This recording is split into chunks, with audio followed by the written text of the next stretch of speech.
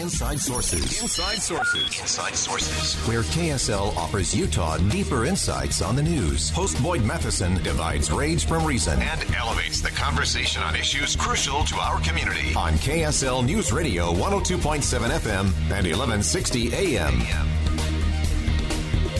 So we often hear about the experts, particularly the agency experts. I always want to know, who are these experts? And, of course, the question is, what's the problem with letting said experts decide public policy? And that's a debate that was recently reignited after the Supreme Court curbed the Environmental Protection Agency's power to regulate greenhouse gas emissions. So while the Supreme Court decision upset some people, it should also force us to ask questions about how accountable those experts and federal agencies are to the American people. That's always the big question, in my view. Daniel Ortner is an attorney with the Pacific Legal Foundation, focusing on free speech, equality under the law, and curtailing overreach of the administrative state. And Daniel, you had a great piece in thehill.com talking about this very thing. So let's start for some of our listeners who may not have been paying super close attention at the end of the Supreme Court session on this case dealing with West Virginia and the EPA. Sure. Thanks so much for having me, Boyd. So this West Virginia EPA was, in the public, not as high profile maybe as some of the cases of the term, but for legal watchers of the court, a really, really consequential one. This was the Environmental Protection Agency. They basically claimed that an obscure provision of the Clean Air Act gave them the authority to essentially force energy companies to adopt alternative energy sources through a cap-and-trade-like policy, eventually pushing them to have to adopt alternative sources or pay high costs in fees. So the effect was that the agency said, we can force companies to switch to the sources of energy that we think are best. And they did this using a provision that had never been used really before, never been developed in the law, and that it was really a stretch linguistically, and to find that this provision applied. And the court essentially said they adopted what they called the major questions doctrine, which is to say that if there's a major question that's a hot button controversial topic like what to do about climate change, where people debate on the left and the right what are the best policies, that the court should be skeptical when agencies say, my authority, interpreted broadly, allows me to deal with this problem as I see fit. Where that's a problem that should be left to the legislator. The legislator should have to speak clearly if they want to give an agency the authority to do something as vast as force energy companies to change their energy policies. That should be voted on by the elected officials in Congress, not taken by the agency and expand their authority to do something that they've never before been doing, that the Congress had never endorsed before. Yeah, so let's look at the theory in the case, and the court said no, the agency does not have the authority to force energy companies to adopt alternative energy sources. Yeah, and I thought the best part of that was just the fact that the court basically said, Congress, do your job. Yeah, it was always frustrating. Really, go ahead. If Congress, sorry, I was saying, if we want to have big changes in this country, there's one branch that can do that, and that's the legislative branch. The founders, created a system, divided government, 3 branches where the legislator has legislative authority. The executive enforces laws. It doesn't write laws, and that's been a real, over the past several decades with the expansion of the administrative state. The executive is increasingly the one trying to make law. When Congress doesn't act, they say we can do it anyways. And the Supreme Court is pushing back on that, the rise of the administrative state in this decision. Yeah, and I think there's an additional component to that, and you touched on this in your piece as well, and that is sometimes it's a way for members of Congress to not be held accountable. When I was a chief of staff, it would drive me crazy. You'd look at these bills, and there would be page after page after page that would say, we hereby bequeath to XYZ agency ability to write this, decide what it is, enforce penalties. But then that way, when a constituent complained about it, then the member of Congress could just say, hey, it's not my fault. I just voted for the happy, good sounding name of the bill. Right.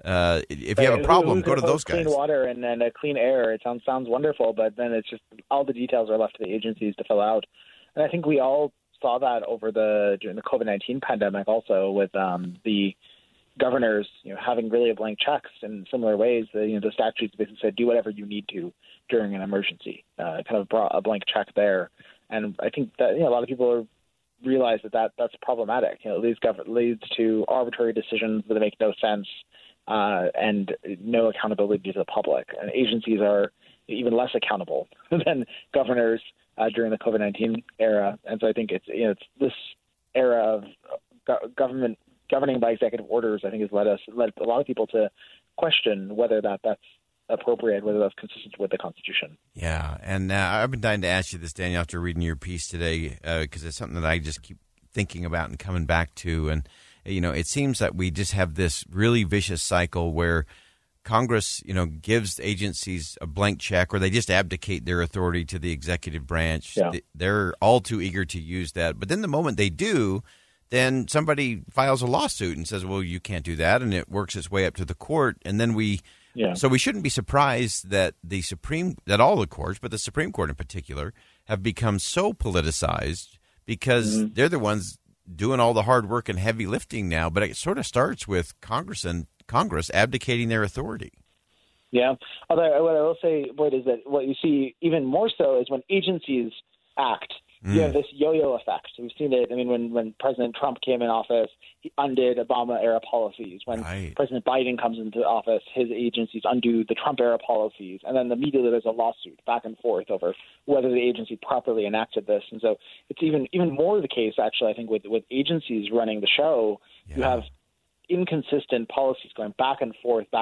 Whoever's in charge, pushes policies, and then by the time they get out of office, they're still fighting over the previous administration's policies. And we saw litigation involving the 2015 Obama-era Clean Water Act regulations, and there was a Trump-era regulation and a Biden-era administrative regulation. There's finally a case this term, the Sackett case that we have up at the U.S. Supreme Court, Pacific Legal Foundation, which involved the interpretation of the Clean Water Act. But those are cases that started under Obama-era rules, and now 2 administrations later, we're still fighting over it. Yeah, wow, absolutely. So as you look moving forward, Daniel, give us just some sense in terms of how this approach to it actually ends up causing problems for we the people, for all of us, when Congress or the administrative state acts this way. Yeah, I think we've hit on some of it, which is that ultimately the legislators are not doing their job, leaving it all to the agencies, again, because it's convenient, it's easy to do, to pass laws with nice titles and no substance to them, and then they're not accountable. And the agencies, it's this back and forth, highly partisan, highly politicized. The idea of rule by experts ends up being ultimately really much more partisan. People make it sound like it's these nonpartisan experts that are going to do everything on the basis of science, but in reality, it's just as partisan, if not worse. And so it has this back and forth. And ultimately, what happens, it erodes liberty because an agency does something. And enacts a regulation, and then Congress can't act to respond to that. So inaction, when you have an administrative state that's very powerful, leads to bad regulations that affect Americans. Whereas if there's no agencies doing this, the inaction leads to no laws, no policies. Liberty is preserved.